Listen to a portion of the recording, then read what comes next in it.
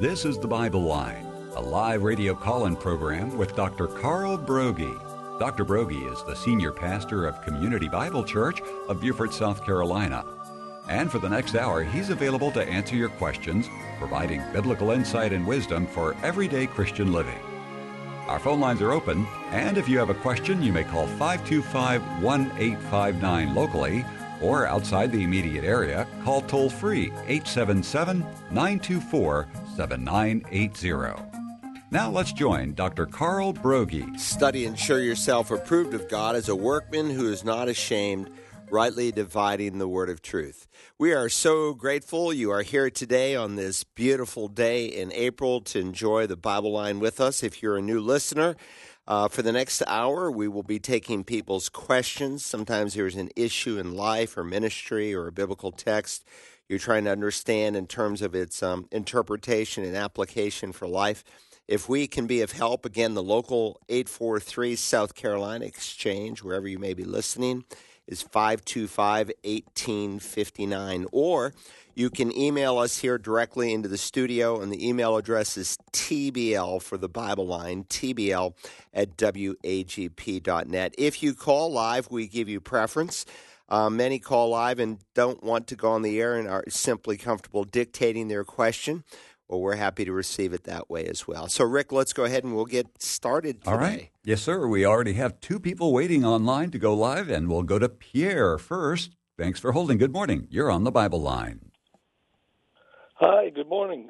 Pastor Broggi, let me start by saying I love your teaching. You are just spot on. We need more preachers like you. Thank you for what you do. And my question is, in Genesis 21, referencing Ishmael, where God tells Hagar that he will make a great nation of him. Mm-hmm. And my question, I'm very confused about whether or not he is the patriarch of Islam or not. Good question. So, when you read Genesis 21, it's kind of interesting because sometimes people will take Romans 9, where, it describes, Isaac being the son of promise, and like Ishmael was a recipient for hell, though he's not specifically named. But he's certainly Abraham's son. Abraham loved him. It's obvious from his response when the Lord speaks about Ishmael not being the son of promise. Abraham being the father of the faith, no doubt influenced Ishmael. I have no doubt we'll see Ishmael in heaven. Nonetheless, he was not the son of promise. God can say in one sense that Abraham had only one son, as the New Testament affirms, in the sense that, though he obviously had more, because even after Sarah died, he married Keturah and had many more children. But lay that aside, he was the son of promise. Ishmael was not. But God promised to make him a great nation, and so, of course, he had 12 children. Like Jacob had 12 children that formed the 12 tribes of the nation Israel, Ishmael had 12 children that really formed the Arab nations. And in the course of time, certainly many of the Arab nations have embraced Islam. Islam, of course, doesn't come until 600 years after Christ's ascension, thereabouts. And so it gradually grew. And so if you go to the Arab nations of the world, there are either Christians, which were forever the majority until the last really 300 years, where that is slowly and gradually flipped, especially in the last 100 years, because Christians, sadly, in many parts of the world have stopped having children biologically. And so the opportunity to impact the next generation for leadership has been greatly diminished, where Arabs, wow, they have kids off the roof. And when you look at some of the demographics of the Arab nations of the world, and you look at the number of people who are below the age of 30, it's absolutely explosive. When you have the majority of a nation who's under the age of 30, you can see the potential for multiplication. So while Ishmael was indeed a great nation, it doesn't mean that all of his descendants would be believers. though there are certainly, like you go to Egypt today, and there's the Coptic church. And sadly, in some place in the world, the Coptic church is just like, Orthodox or Roman Catholic, in that they're Christianized, but they're not born again. But in Egypt, you're talking about real, genuine, born-again, blood-bought believers who embrace Jesus as Lord, so much so that when they lined up all those Coptic Christians on a beach, the Muslims cut their heads off, but they were willing to die for the cause of Christ. So it doesn't mean, in making him a great nation, that all of his descendants would be believers any more than it means that all of Abraham's descendants were believers. When they left Egypt, there was a mixed multitude, and God actually tells us in the prophet Zechariah that 2/3 of the Jewish people will perish during the time of Jacob's trouble, during the time of the Great Tribulation period. Why will they perish? Well, I imagine some will perish for the simple reason that the persecution that comes upon tribulation saints, Jew and Gentile alike, that would be a certain percentage, but many will perish just because they are part of an unbelieving world. So only 1/3 will come through the Great Tribulation period. But when you go to Israel today, obviously the nation is largely in unbelief. There's approximately 30,000 born-again completed Jews that live in Israel today. But out of the 7 million Jews, that's just a fraction. In fact, some of the most worldly Jews are in Tel Aviv, where, man, you feel like you're in San Francisco with the gay pride and everything else that they put forth, and just gross sexual immorality. It's really decadent, which bothers extremely the Orthodox Jews who, they revere God, but they're not born again yet. They have not believed in Jesus and their salvation in no one else. But there's coming a day when they will, and of course, God will complete and finish the Great Commission through the Jewish people. So Ishmael was indeed a great nation, and God blessed him and multiplied him. And like the Jewish nation, eventually most of his descendants, like most of Abraham's descendants, have turned from the living God. That can certainly change. And so there are Muslims. Some of the greatest percentage of converts are coming from the Muslim community because they are so disillusioned. And of course, during the time of the tribulation, we see people from every tribe, tongue, and nation who are evangelized. We speak of the fulfillment of the Great Commission from Matthew chapter 24. And in the Olivet Discourse, Jesus gives some of the things that will happen and unfold during the time of the Great Tribulation.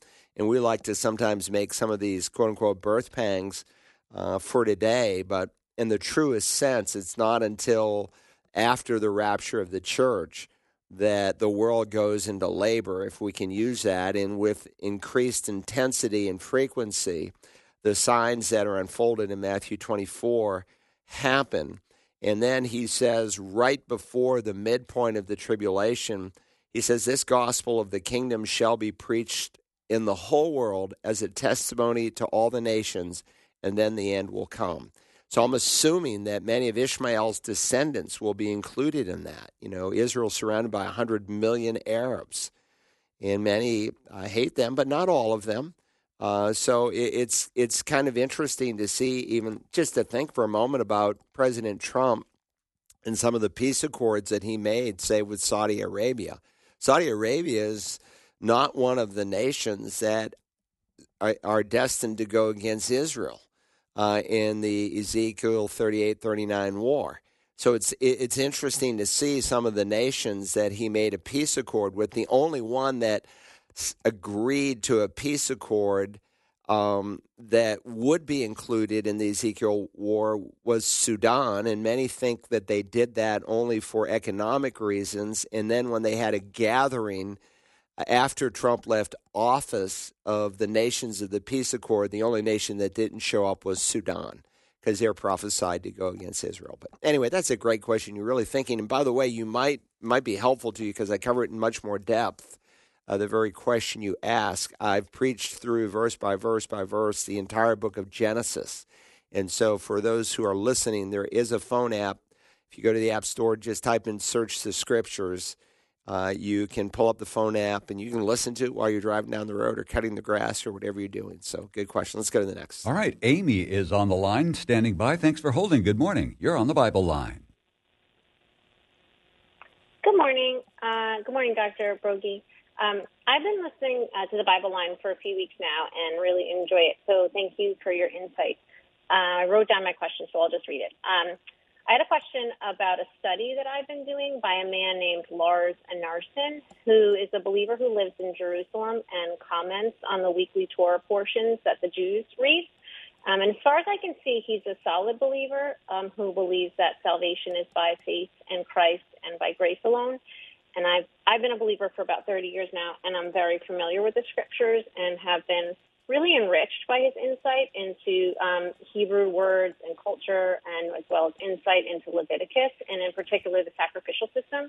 So my question is, I'm starting to understand that I think he believes that Jewish believers should follow some of the law, and Gentile believers should follow the 3 commands written to Gentile believers in Acts 15:20. He also said that Paul continued to sacrifice in the temple, and it's found in Acts 21:16 and 24:17. But that seems to me that Paul was doing that so that he might be a Jew to the Jews, that he might save some. So I was wondering what your thoughts are on that, and also what are your thoughts, if you know him, on Jonathan Cahn? So that's my question, and I'll just hang up. Okay, Amy. Wow, a lot of questions there, but some really some good ones. So there are some largely non-Jewish people, Gentiles, who are advocating for the practice of the various feasts that God has, ordained for Israel. And then there are some Jewish believers, like the one you mentioned, who are advocating for their practice. And to use Paul as an example, I think would be to distort what he was doing. You're absolutely right. He argues to the Corinthians, I've become all things to all men that I might win some. To those under the law, I became like those under the law, though myself not under the law, and so on. And so Paul was not advocating, of course, salvation by the law, but he was advocating that when he could adapt to a Jewish or Gentile practice without compromising his morality or the commandments of God, then he would do so in order to win those people to Christ. He even argues, for instance, to the Corinthians about, food that is placed before you and you don't know that it's been, sacrificed to an idol, and you just eat it and you enjoy it and you thank God for it and you bless it. However, if you discover that it has been dedicated to an idol, then you refrain because you don't want to give credence to idolatry. So again, Paul was even admonishing the Gentile pagans to do what they could in order to win their lost friends for Christ. Now, with that said, someone, in fact, recently called me from a New England state, and I ended up calling them back, and their question dealt with the same thing. Well, I think that, Jewish believers today should be practicing the feasts that God ordained, the 4, a spring feast and the 3 fall feasts. And I said, well, how are they going to do it? The temple was destroyed in 70 A.D., so how are you going to practice Passover? You're going to bring a Passover lamb to the temple that doesn't exist? And so I think God, in annihilating the temple and allowing it to be destroyed, though Titus Vespasian, when they attacked Israel, said, preserve the temple. It was one of the 7 wonders of the world. Nonetheless, it was destroyed, and in destroying it, of course, Jesus prophesied it would happen, that not one stone would stand upon another. He obliterated the possibility for those feasts in the truest sense to be practiced, because they all involved doing something very specifically in reference to the temple. Now, with that said, I'm not opposed to Jewish believers using the various feasts that God gave to speak into them prophetically, the 4 spring feasts that really are unfolding now in this time of year around what we call Resurrection Sunday. So, Jesus, not by accident, died on Passover. He's buried during the Feast of Unleavened Bread. He's raised on the day of first fruits that Sunday, and on Pentecost 50 days later. Again, these are Jewish festivals. The 50th day of the Feast of Weeks, the Spirit of God is sent. And so it would be a great tool to say, well, here's the spring feast, and let's see if Jesus fulfilled them as the promised Messiah. Because Jesus said, again, the Scriptures speak of me. And so they do indeed speak of him. And we could even look at the fall feasts and see their prophetic significance in terms of what they'll mean in terms of the return of Jesus Christ from heaven and teaching tools. But can we practice them in the fullest sense? No, you really can't. The Jews attempt to do it today. And so, when I sat at a Jewish Sabbath meal and we got into a discussion, and I said, well, how can you really do what God commands you to do, say with the blood sacrifices? Well, we don't have a temple to do that, but we sacrifice in other ways where we give up things, almost like a Catholic Lent that Catholics practice during this time of year. Well, that's not what God said. God specifically dictated the shedding of blood, and it's a really bloody sacrificial system because it shouts death and the need for atonement. Jonathan Cahn, really a controversial somewhat guy. I don't ascribe to a lot of the things he teaches. I think he's just in error. He uses a certain degree of sensationalism that draws in crowds. It's easy to use sensationalism to teach. And so this question came up last week. Someone asked about the birth pangs and why I thought that they were really not what we're seeing today, but really illustrative of what will happen during the time of Jacob's trouble. And I brought up Hal Lindsey, who said, hey, look at all the earthquakes we're having.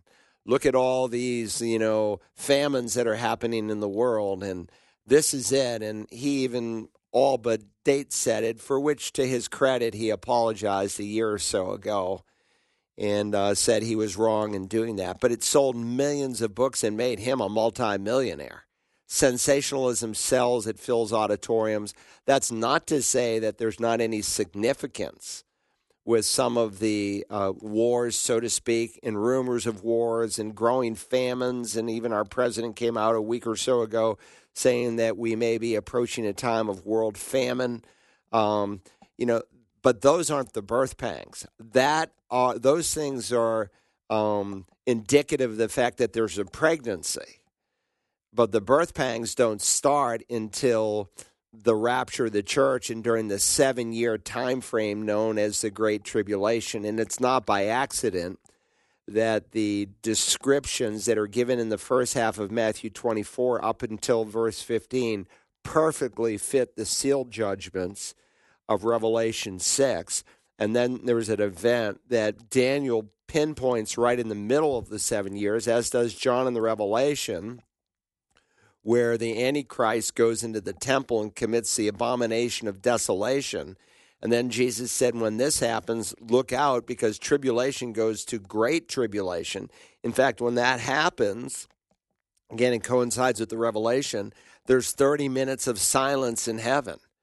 It's almost like your breath is taken away, because unlike the sealed judgments where you can only see one at a time, when the seventh seal is broken, in the seventh seal are the 7 trumpets, and in the 7th trumpet are the 7 bowls. In the trumpet and bowl judgments, you can see the whole program from there on out. And it is so chilling in terms of the death rate, the destruction that comes upon the planet. It just creates 30 minutes of silence in heaven.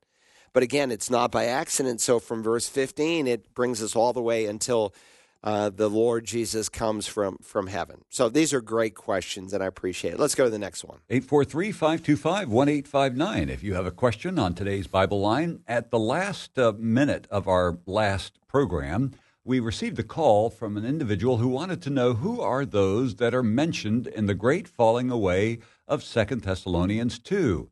And are people who are not returning to church post-COVID, the beginning of that great falling away? Well, it's a good question. We speak of a coming apostasy, so let me just turn there for just a moment. Here's the deal, just to put it contextually within the church at Thessalonica. They were experiencing tremendous hardship. In fact, he says in chapter 1, he speaks of your perseverance and your faith in the midst of all your persecutions and afflictions which you endure. So this was a church that came under really intense persecution. And then he adds, this is a plain indication of God's righteous judgment, so that you will be considered worthy of the kingdom of God, for which indeed you are suffering. When people suffer under persecution and they persevere, that's an indication that they're genuine believers.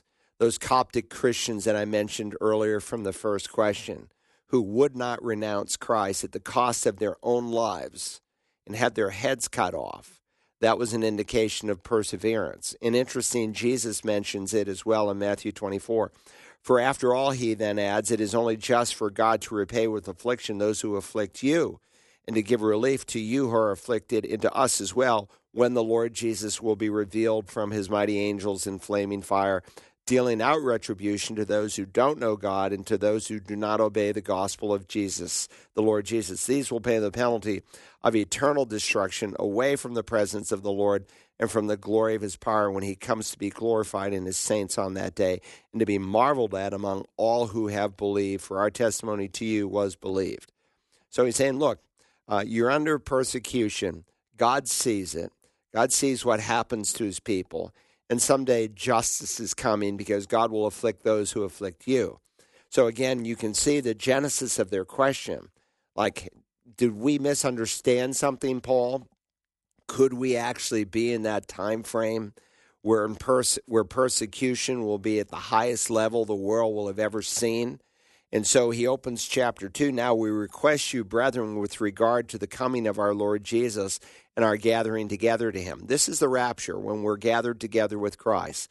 The Lord himself will descend from heaven with a shout, with the voice of the archangel. The dead in Christ will rise first, and then we who are alive and remain shall be caught up to meet the Lord in the air. That's the rapture, 1 Thessalonians 4, 1 Corinthians 15, John 14, I go and prepare a place for you, and if I go and prepare a place for you, I will come again and receive you to myself, that where I am, you may be also. He doesn't say where you are, I will be. That's the second coming, when Jesus plants his feet on the Mount of Olives and he comes to the earth. But where he is, the place he's going to prepare, we're going to be. So he's speaking of our gathering together to him, that one, you not be quickly shaken from your composure or be disturbed either by a spirit or a message or a letter, as if from us, to the effect that the day of the Lord has come.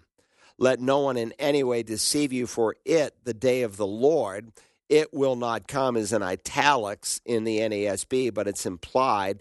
It's added there to smooth out the reading from Greek, because what's implied in Greek you don't always see in English. It would read without that, for let no one in any way deceive you, for unless the apostasy comes first. But again, it's contextually related to the preceding statement, the day of the Lord. So he speaks of our gathering together. That's the rapture. And what some people confuse, and so they make themselves post-tribulationists, is that they think, well, the day of the Lord is the rapture, and it's not. If you look up the phrase, the day of the Lord, and if you have a computer concordance, you can Google, so to speak, or search the day of the Lord. And interestingly, it has a really negative side of terror, and it has a very positive side of marvelous blessing. And of course, biblically, the day of the Lord mimics a Jewish day. The Jewish day starts at sundown, and it goes from sundown the next day.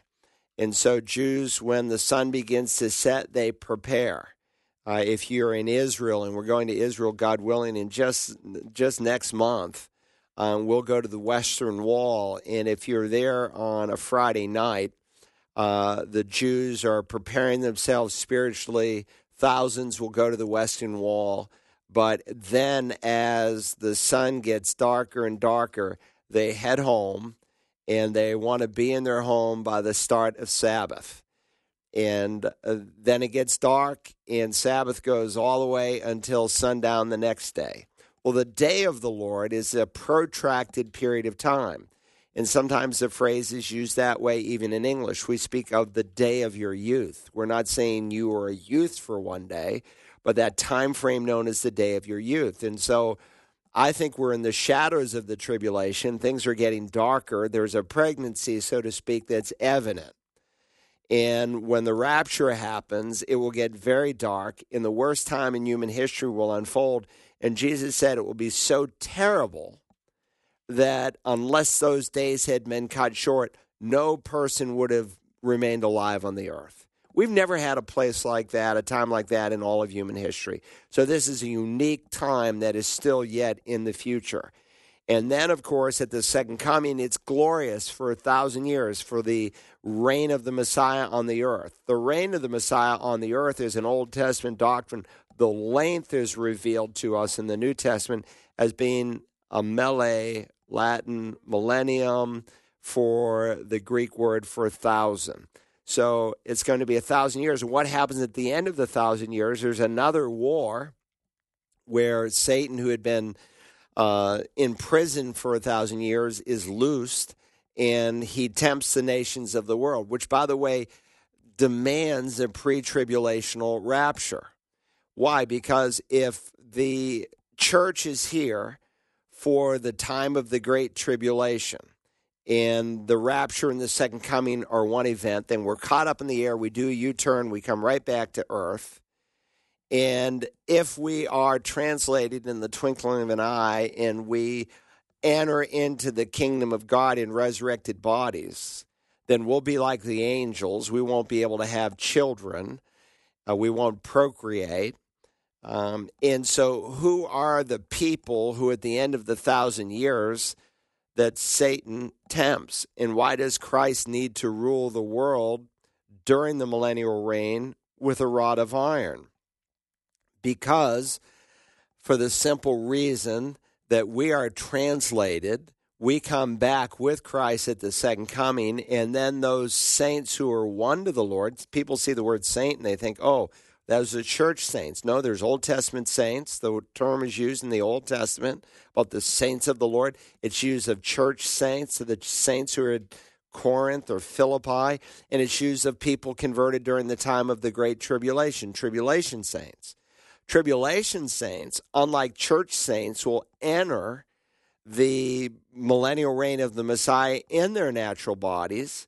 They will repopulate the earth, and just because they're believers and secure eternally doesn't mean that the children and grandchildren and great-grandchildren who are born through their loins are automatically believers. They will have to make a decision, and not all will decide, and that's why Satan, at the end of the 1,000 years, is loosed, and so it will get dark again. So the day of the Lord is not a 24-hour day. It's not the rapture. It's a protracted period of time that starts with the tribulation. It gets bright. It gets dark again at the end. So his point is, you aren't in the day of the Lord. You didn't miss the rapture. How do you know? Let no one in any way deceive you. For unless the apostasy comes first, and you'll notice this is articular. Not apostasy, but the apostasy. We've always had apostasy, so to speak, in the history of the church, but false prophets also arose among the people. Speaking of the Old Testament times, just as there will also be false teachers among you who will secretly introduce destructive heresies, even denying the master who bought them. By the way, he's describing unbelievers who are bought with the blood of Christ, because the atonement of Christ is for everyone. It's not wasted blood, because it becomes the basis of condemnation for those who reject him. So those who believe in a particular or limited atonement have real problems with 2 Peter 1. But there's always been false teachers who've drawn people away. And Paul speaks of that in 1 Timothy as well. But this is the articular use, the apostasy. So there's coming the apostasy of all apostasies. And of course, the revelation unfolds for us how it will happen. The Antichrist will come on the scene. He will create a system where you cannot buy or sell anything unless you are united to him with a mark. And so we've seen even this growing globalism and world control through things like COVID. And COVID is just kind of a predecessor to what's coming down the road. You can see how it will all happen. My son went to Boston not long ago, and COVID was still kind of raging, and he couldn't eat anywhere unless he had a vaccination card. And he said, I can't believe it. I can't go out to a restaurant and eat. And I wanted to eat at some of these famous Boston locations. And, these are the kinds of things that are coming. And so the Antichrist will come. There'll be the apostasies of apostasies. People will choose to have their stomach full over beheading, because that is what is going to happen. So the apostates are those, again, the word apostasia means to fall away. So what are they falling away? They're falling away from the living God. There are certainly those who are Christianized, who have walked up to the edge of the Christian faith but have never been born again. And those folks who have heard the truth will indeed fall away for all of eternity. We speak of people who are converted during the time of the tribulation period, but we need to be careful that we're not giving people some false hope where someone says, well, if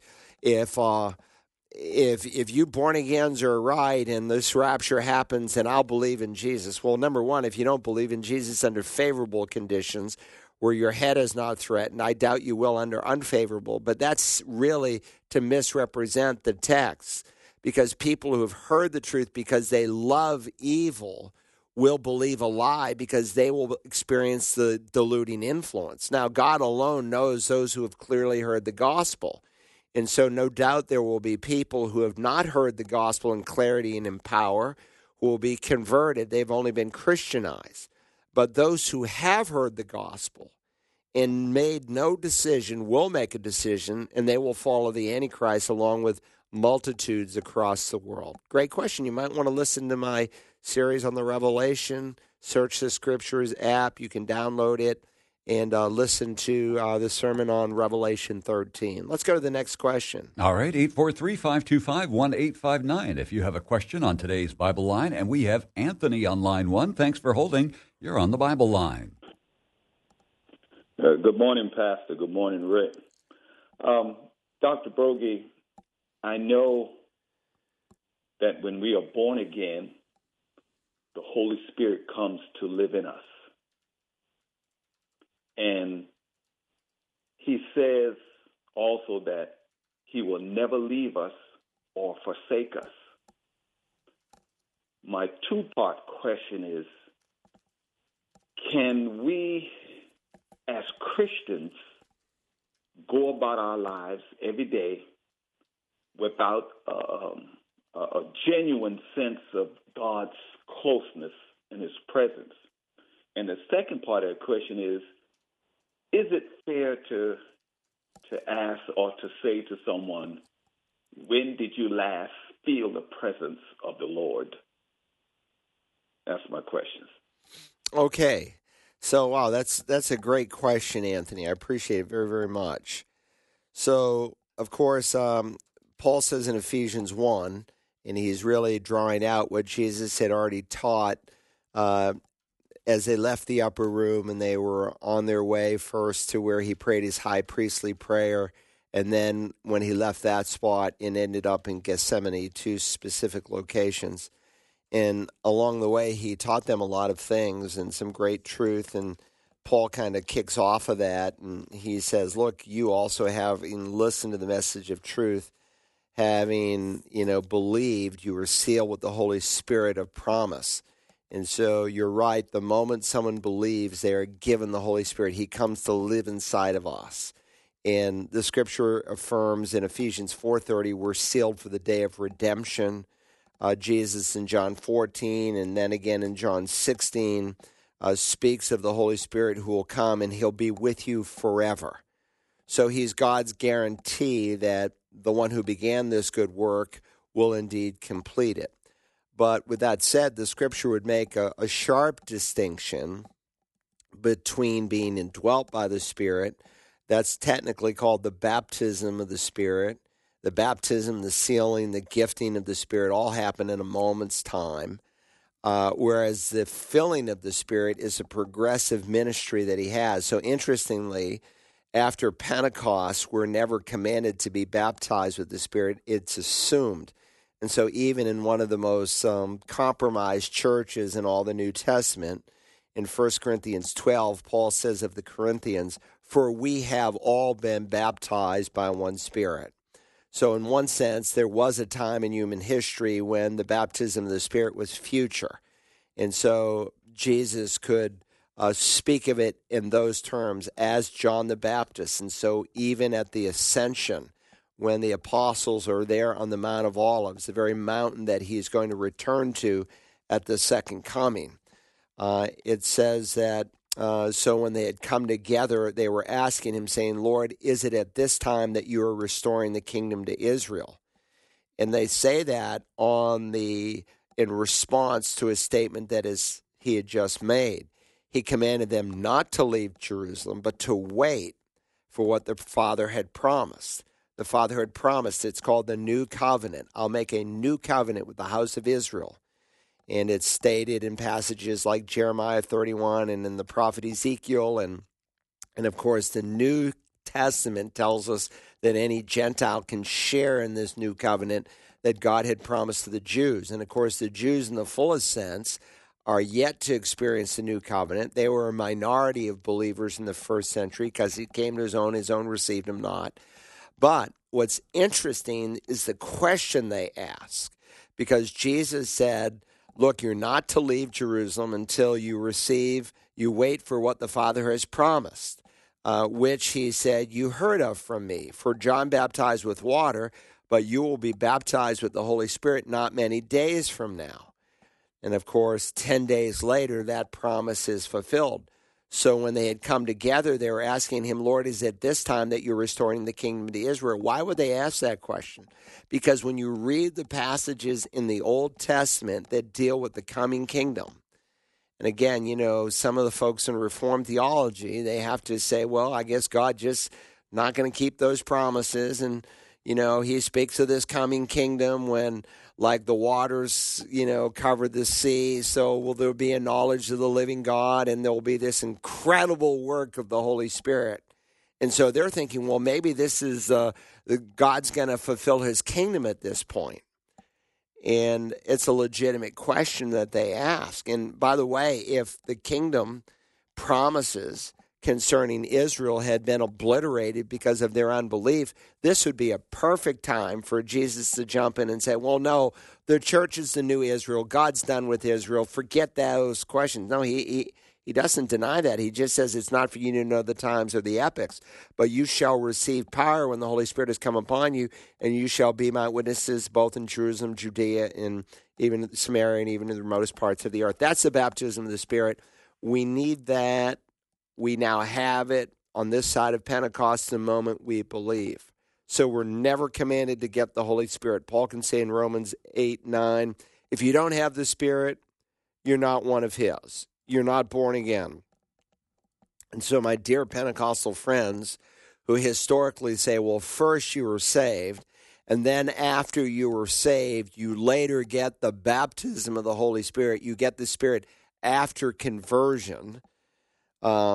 Then, of course, they kind of confused themselves, and as time progressed, they changed their doctrine, and Pentecostal doctrine then said, well, no, you get the Holy Spirit at conversion, but you get this deeper work of the Holy Spirit, the baptism of the Holy Spirit, accompanied by speaking in tongues. And again, that certainly happened on the day of Pentecost. They spoke in tongues, glossolalia, dialectos, not just tongues, but dialects within tongues, real languages and dialects within the language. That was a miracle of the gift, not the kind of gibberish that Pentecostals and charismatics speak today. And by the way, the things that they do, speaking in tongues, fainting on the floor, they call it slain in the spirit, shaking uncontrollably. I can show you Hindus in India that do the exact same thing, no different, identical. And they really diminish the power of God and the miraculous nature of what happened at Pentecost. So the baptism of the Spirit happens at the moment of conversion, but we are commanded to be filled with the Spirit. And so, Anthony, really, among other things, what you're raising is that there are believers who have been born again and dwelt by the Spirit, secured for heaven. He's our pledge, our down payment, our earnest money, so to speak, that God's going to complete our salvation. And that while they are in union with Christ, they're not necessarily in communion. And things have clouded their heart. Sin has entered in. And that intimacy and that closeness with the Lord has been lost. He hasn't forsaken them, so to speak. They have somewhat forsaken him. They have chosen not to walk in intimacy with the Lord. And sometimes it happens very slowly, very subtly. Little areas of compromise come in the human heart and things that they wouldn't have watched on television. Well, I'll just watch this. It's not too bad. And before you know it, they're watching more and more trash or listening to music that they shouldn't be listening to. And they spend more time on their Facebook page than they do in Holy Scripture. And their heart's just grown away and it's distant. And they're out of fellowship with the Lord. So they don't really sense God's power and God's blessing on their life. And that's really sad when that happens. I have a message on this. It's on the Spirit-Filled Life. It's available through Search the Scriptures. And if someone is listening to me today and you say, you're speaking about me, Pastor, well, God can fix that. And so there are actually 4 commands in the New Testament that summarize our responsibility to the Holy Spirit. Don't grieve the Spirit. Don't quench the Spirit. Walk by the Spirit and sow to the Spirit. So we are not to grieve the Spirit, which we grieve him when we do things that we shouldn't do. And the solution is to confess all known sin in your life. We quench the Spirit when we are unwilling to do the things that we should do in the positive realm. And so some Christians, they're, not watching trash on TV, but neither are they willing to share their faith. Well, they've suffocated, so to speak, the Spirit's work in their life. They've thrown a bucket of cold water on the fire within their heart because they're unavailable to do positively. You come to church, I don't feel like singing. It doesn't matter whether you feel like singing. You're commanded to sing. Sing to one another and to the Lord. That's a command. I don't have a good voice. I don't care if you have a good voice. It doesn't have to be a good voice. You make a joyful noise unto the Lord. Look, if you've got some problem with your larynx, lip sing. I don't care what you do, but obey the Lord. So you don't want to quench him. You want to walk by him as you receive Christ Jesus the Lord. So walk in him. How did you receive Christ Jesus the Lord? You admitted that you were spiritually bankrupt and that only the death, burial, and resurrection of Christ could save you. You put your full weight in what he already accomplished because you knew that it's not those who are well who need a doctor, but those who are sick. You go to a doctor when you're sick, not when you're well. You come to a Savior when you realize you can't save yourself. And so just as a man depends on air to live, you depend upon the Holy Spirit as you receive the Lord in brokenness. Now you walk in him. It's not you can't be busy for God, but if you're busy for God and you're not really seeking him and saying, Lord, you need to help me this morning with this task I have. You need to empower me. You need to give me your filling Spirit. And then you sow to the Spirit because the Spirit, and you sow to the Spirit with the Word of God because your relationship to the Spirit is indexed to the sword of the Spirit.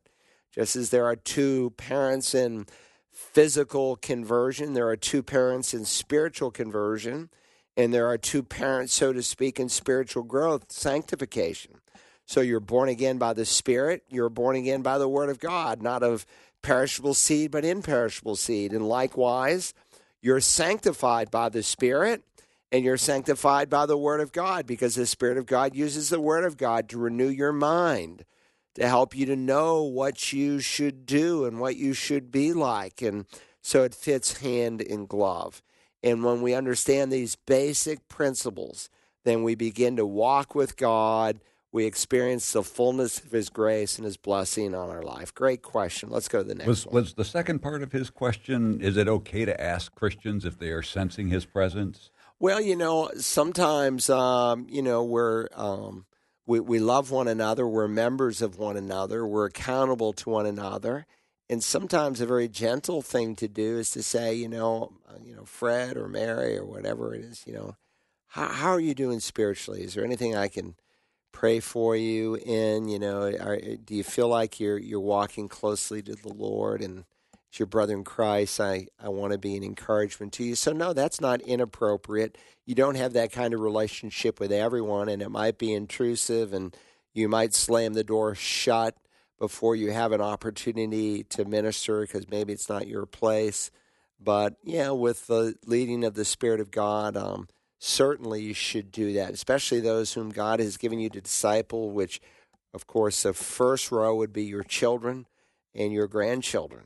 Those are your greatest disciples. So when we think of discipleship, we shouldn't think of the guy down the street or the neighbor across. They might be people that God would want you to build into, but first and foremost, it starts with your family, and that's where, sadly, there's been a lot of neglect in our day. All right, very good.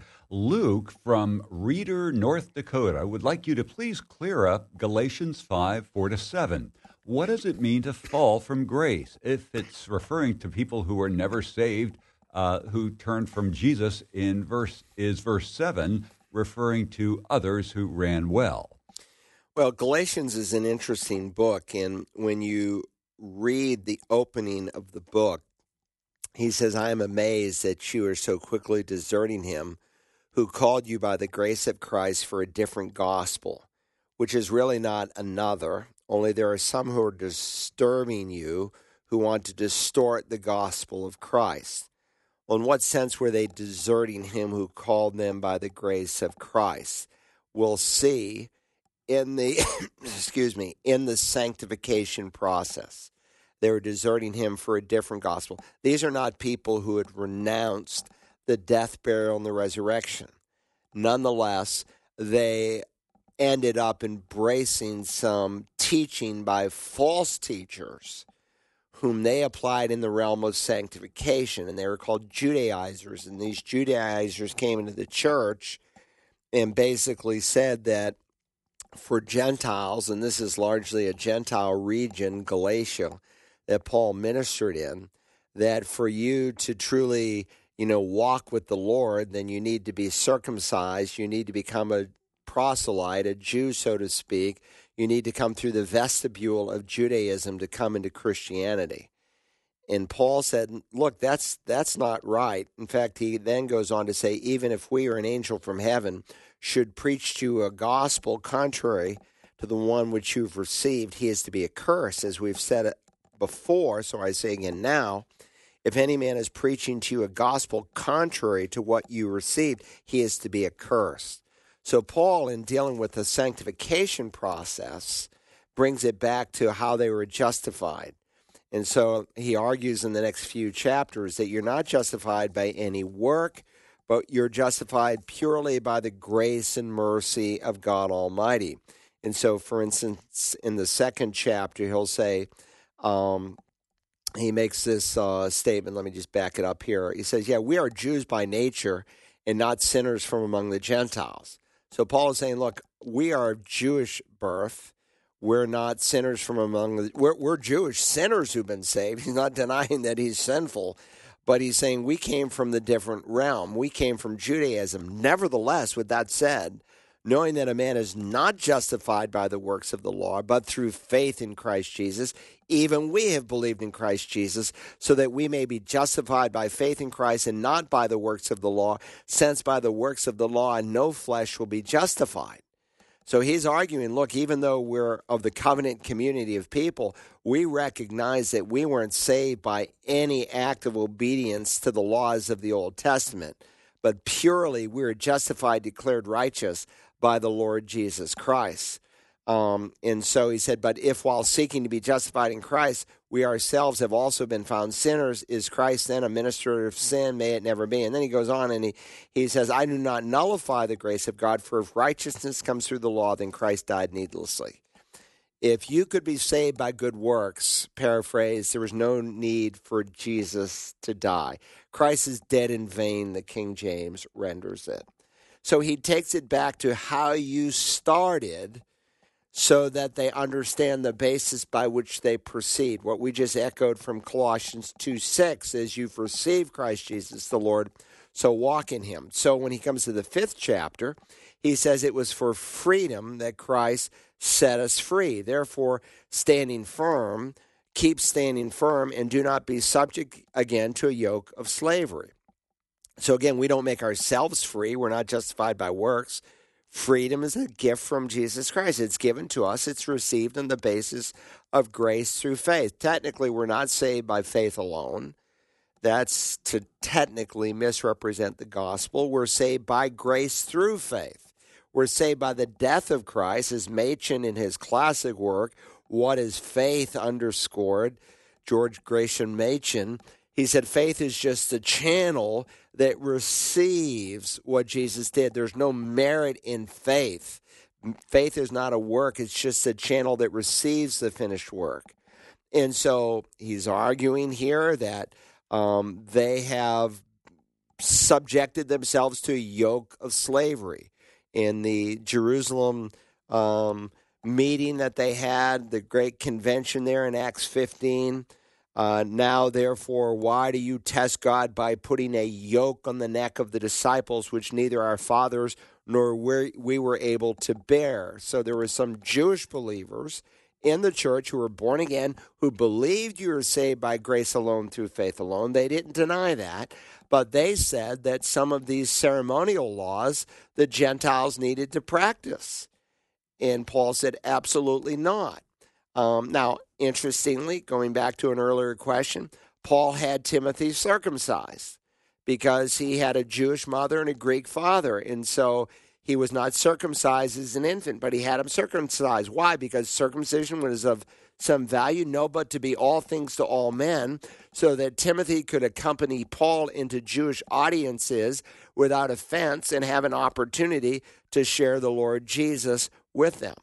And so here's his point. He says, look, I, Paul, tell you that if you have yourselves circumcised, Christ will be of no benefit to you. So he's trying to underscore that either to be saved, as he deals with in the first half of the book, or now to grow, to be sanctified by keeping the law, is like trying to free yourself from quicksand by struggling. The more you struggle, the deeper you sink. And the more you try through human effort to make yourself pleasing to the Lord, the more you're going to struggle. So you see, we don't work towards righteousness. We work from righteousness. He made him who knew no sin to be sin on our behalf, that we might become the righteousness of God in him. And so in Christ we are righteous. In Christ we have been declared holy. We can't do anything to improve that status. And so circumcision didn't improve your status. No need, therefore, for a Gentile to be circumcised. That was not part of the moral law of God. That was part of the ceremonial law of God. Now, certainly, when he says that they have fallen from grace, he's not suggesting for one moment that they had lost their salvation. And again, the best interpreter of Scripture is Scripture itself. And if you read through Galatians, 9 times he calls them brethren. That's a term that Paul reserves for believers. And he uses the pronoun we in association with them. Because you are sons of God, then he'll say, God has sent the Spirit of his Son into your hearts, by which we cry out, Abba, Father. That goes back to Anthony's question. The moment of conversion, you are indwelt by the Spirit of God. And so he's not questioning their salvation. But when they choose to somehow establish favor with God by the things they do, that's called legalism. Now, sadly today, if you have a standard, you're called legalistic, and that's pathetic. Legalism is when you do something to try to earn a better standing with God. We're not working towards a better standing. We're working from a perfect standing where we are called saints of God.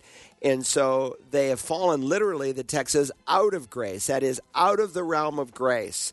So instead of, as they did at conversion, admit that they were spiritually bankrupt and could only depend on Jesus to save them, to enter the kingdom of God. Even so, in the process of sanctification, we need to depend upon the Spirit to live His life in and through us. Because as Jesus affirmed on that night, as a branch abides in the vine, so you abide in me, and He will declare, apart from me, you can do nothing. That's a 0 with a ring removed.